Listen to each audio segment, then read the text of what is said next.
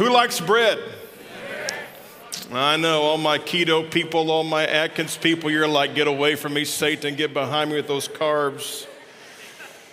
In the opening text, we see this moment in which Jesus is teaching the masses. And in this, there's this reality that people need to eat. How many like to eat? I'm often asked the question, Marty, why do you refer to the food groups so much while you're preaching? My answer is everybody eats. I mean, everybody eats something at some time in the day. And so here we see this moment of teaching. Jesus is talking to the masses, and what's unique to me about this is he already knew they needed to eat. Jesus knows your needs before you ask.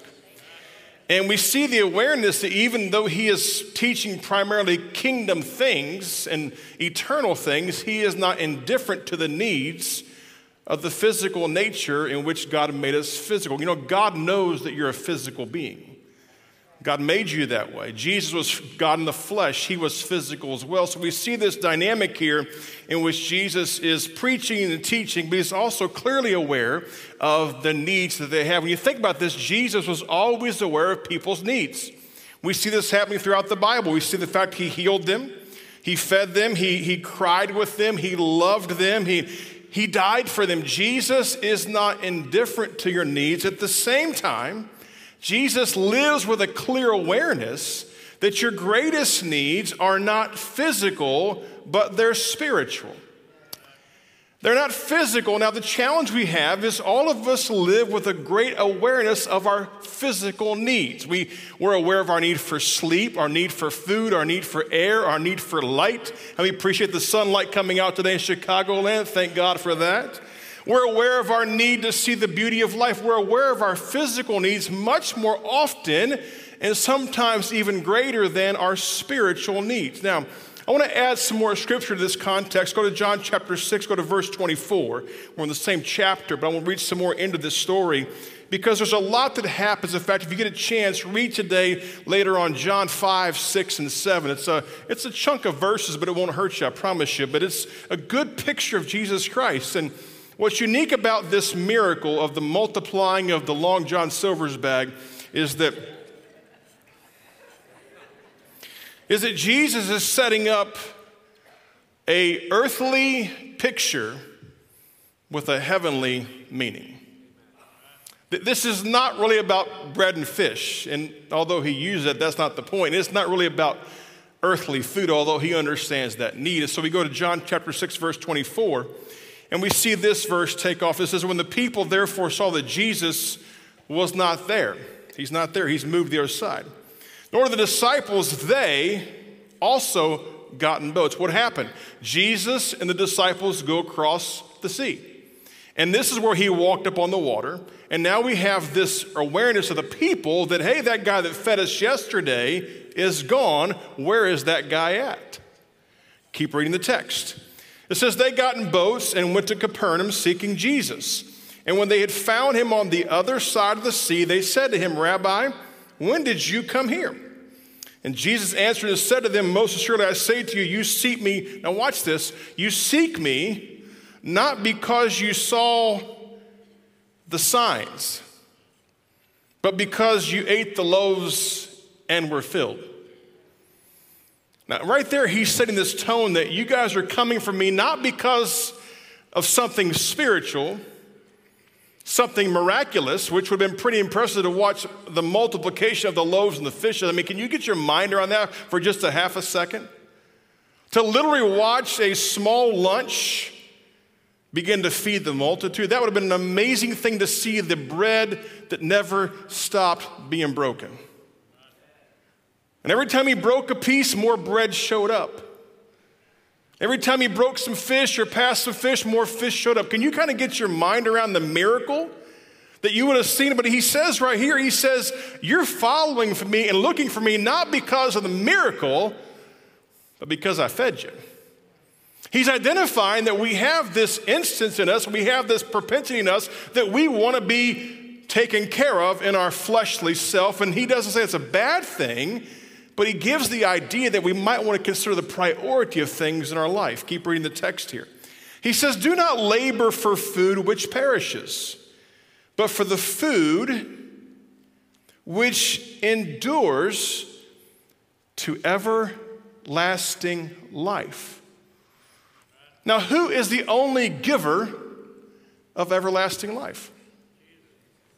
Jesus, the Savior of the world, the Son of God, through Jesus is the keyway, the gateway to everlasting life. And he gives this first tip of the hand here that he's now putting himself in the food category. Keep reading the text here. Which the Son of Man will give to you because God the Father has set his seal upon him. Then they said to him, what shall we do that we may work the works of God?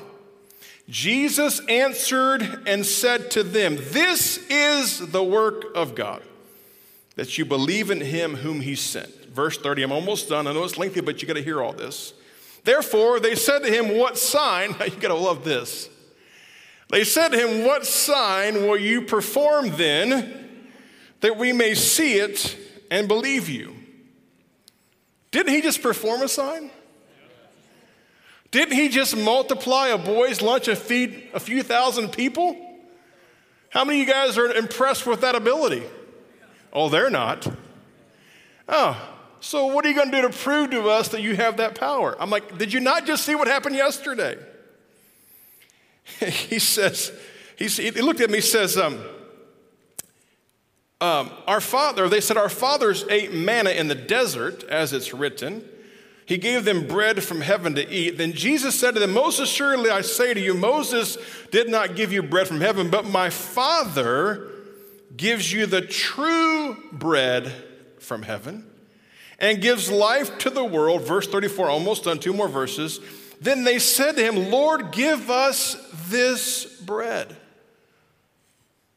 And Jesus said to them, I am the bread of life.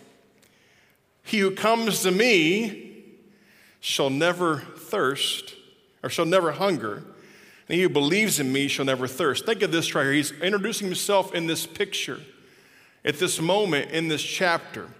That the bread you just saw feed the multitude, and the bread you came looking for because you crossed the sea to find me, that very bread is me. Now, you got to get this, because some start down this pathway of looking at the literal side of what Jesus is doing for us. He's given this imagery for us to understand that just as we need bread in this context, they need him. And he's saying that you came across because I filled your stomach, but you should come across because I can save your soul. He's changing the narrative here by utilizing this physical and spiritual conglomeration. What you see here is a collision of the natural and the spiritual. And notice again how Jesus said to them that they showed up not because of his teaching, but because he filled their tummies. How easy is it for us to be attracted to the natural man and the needs of the natural man while being indifferent to the needs of the spiritual man? In fact, Ecclesiastes says this. Ecclesiastes says that we toil for our mouths, yet we're never satisfied. You know, hunger is the greatest need a man has or a woman has. Hunger at the end of the day will make a sane person into a complete animal to get food should they have to do that. When you get hungry, you'll do whatever it takes. If you've ever been actually hungry, which most of us in the West have not experienced that, if you've ever experienced a true depth of hunger, there will be nothing that will stop you to satisfy that internal craving to sustain yourself. It's a natural need, certainly. And here's a reality for us.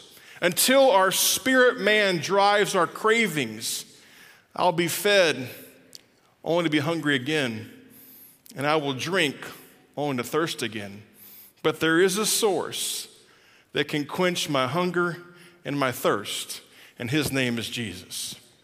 What's this talking about? Well, let's just break this down a little bit closer today. Let's talk about the bread of life. In fact, I wish I had some bread. Pastor Michael, is there some bread right there by any chance? I always have bread on the front row. Amazing how cool this is. I just happen to have some bread. I just got back from Africa, and by the way, had a great time. Africa is a great place. You should all go. It's a tiring trip because it's a long distance. It was fun. Bread. Everybody say bread. Now, bread is interesting because Jesus uses this bread. Take this back, Pastor Michael. Throw it to you. Jesus uses this bread to draw attention to both the physical but the spiritual. Now, when he says, I'm the bread of life, he's not suggesting that he is a loaf of bread any more than he suggests he's a doorway when he says, I'm the door, or that he is a light when he says, I'm the light. That's not the point. He's drawing connection to things we understand in the physical that now indicate a truth in the spiritual. And bread is part of life. If you travel the world, you know that bread is almost everywhere. In particular, in the nations of the Bible times, bread's a common food group. It is central to every meal. If you travel the world enough, you will know that there's things you can't eat and can't drink in different countries. If you have a Western stomach, do not touch that. I know. I'll never do it again. But the one thing almost guaranteed, you can always eat the bread. There's something about this picture, there's something about this bread moment that we see in this text that Jesus is saying to us, there's a deeper thing here, but I'm the bread, you need not this bread. So let's break this down for a few moments real fast. Let's look at this real fast as we end our series today on the friend of God and look at the idea of bread. First of all, when you look at this, he's telling us that without him, we are empty. We are empty without Christ. There is not a day that passes that we do not witness firsthand mankind's attempt to fill our souls with the wrong things. When you see tragedy hit the world and it hits us on a regular basis so much so that there is not enough time to address everything you see as an individual, what we see is the fact that society and even the church is trying to fill a need without the right source than the source that can fill that need. It's been said this way, that in the church today we are filled with what we call functional atheists. People that profess and window dress their faith, but live their life as if there is no God. Functional atheism. Yeah, he's there, and yes, I do the deal on Sunday. I do the deal in small group life, and I cross the T's and dot the I's. When it comes to my normal life every day, I live a life that validates that I'm in charge of things. When you look at present behaviors in the earth today, the tragedies of humanity, we can see time and again that we're trying to sustain ourselves with the wrong bread. We feed our soul on the wrong substance. And then we wonder why we're hungry, why we're thirsty, why we're never satisfied. Well, we keep coming back to the same tension points. There's nothing new under the sun because the thing that's got to become new is Jesus Christ present and active in our life every day. That has to become new as believers and in the world today. See, to be a present follower of Christ means to understand that he is the source that you need everywhere. Jesus is not just a snack buffet. He's a complete way of life.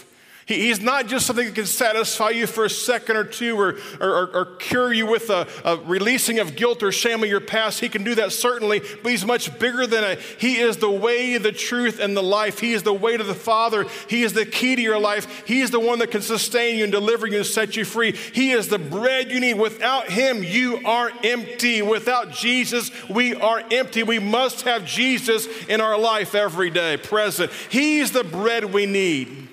We also see in this picture, this story, the idea that we are easily satisfied by the temporal, yet indifferent to the eternal. He said to him, you guys came across because I fed you. Now think about this. They just watched a miracle. They just watched something amazing take place. And he filled their stomachs. And then Jesus, knowing their thoughts, you don't mess with Jesus. He knows what you're thinking. He knows what you're asking for. He knows your motive behind the questions. He says to them, you're here for the wrong reasons.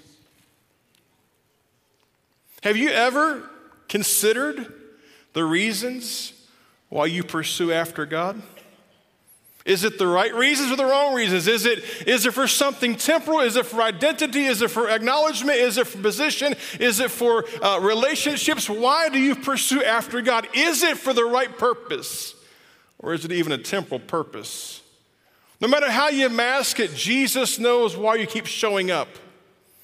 Jesus knows why you open the Word. Jesus knows why you call upon Him. And my prayer for you today is that you call upon Him for the right reasons and that you realize He is the bread that you need to sustain your life. Because without Him, you are empty. But be certain that you're not satisfied in the natural while indifferent to the supernatural, the spiritual. The part of you that will never die is the most important part of your being.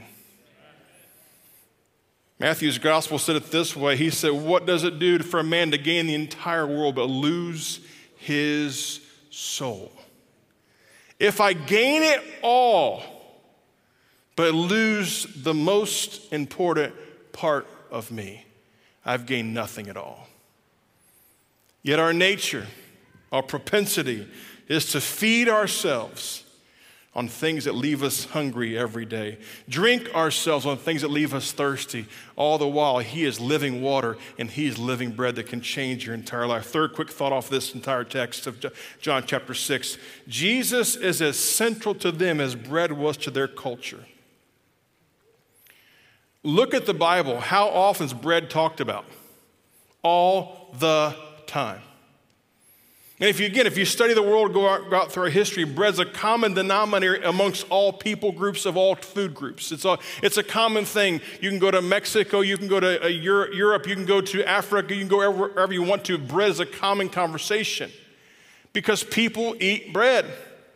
If you go to Israel, if you go to any part of the Middle East, you go to Greece, any place like that, you'll find that bread's always in front of you. They're making bread, they're baking bread, they're tossing bread, they're passing bread out. You can always eat the bread. Bread was central, and what he's saying is, just as this bread was central, I am central to you and this culture. Yet,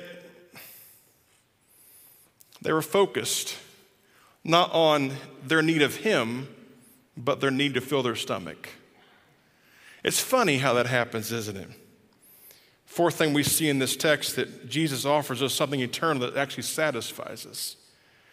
He's saying, if you eat of me, partake of me. And again, he is not suggesting that he's a piece of bread. Hear me today. I push back on that boldly, that God is not suggesting, Christ is not suggesting he's a piece of bread. He's giving us imagery to this picture of food that I can eat and how it sustains me.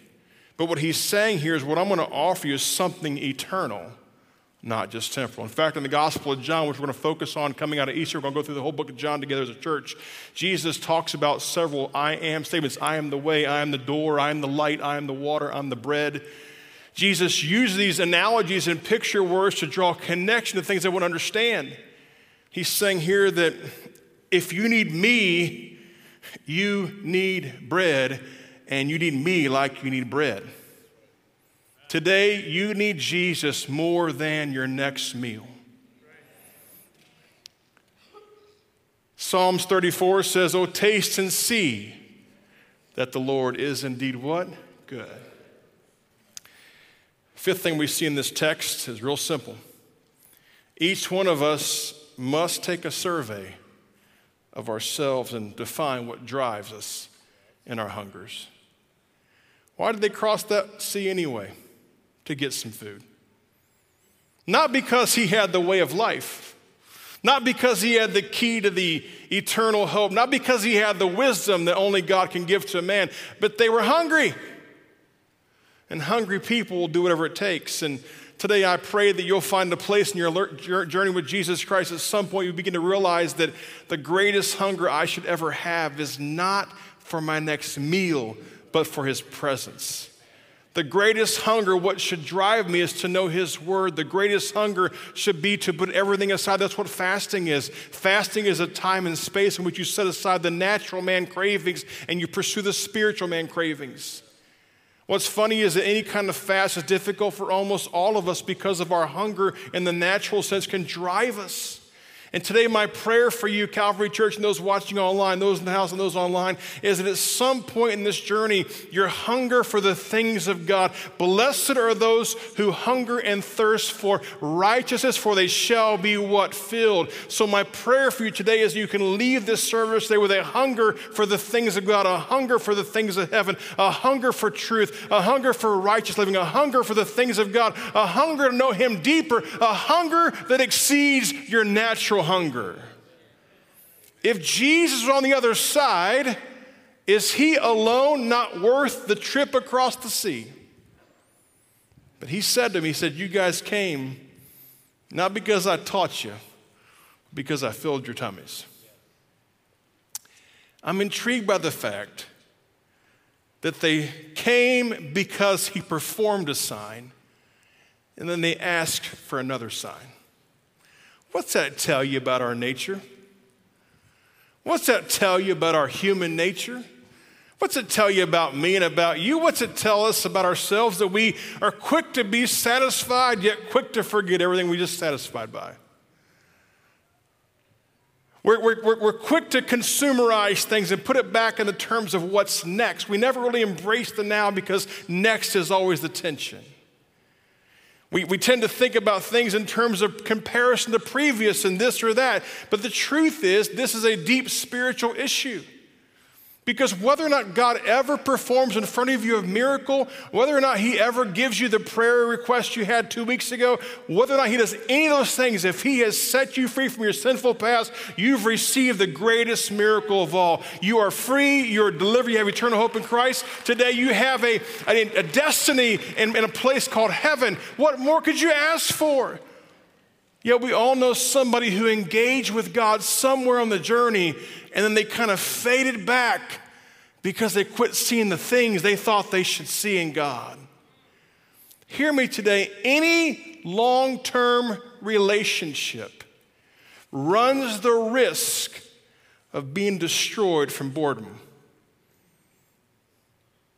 Your Christian life, been saved for 10, 20, 30 years. Yeah, it's just church. What do you mean it's just church? You're going to the house of God to worship. You're going into His presence. You're going to see His people.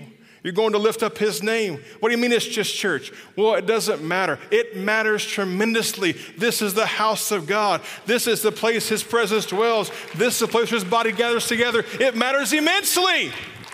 Well, it's not a big deal I'm there. It's a huge deal that you're here.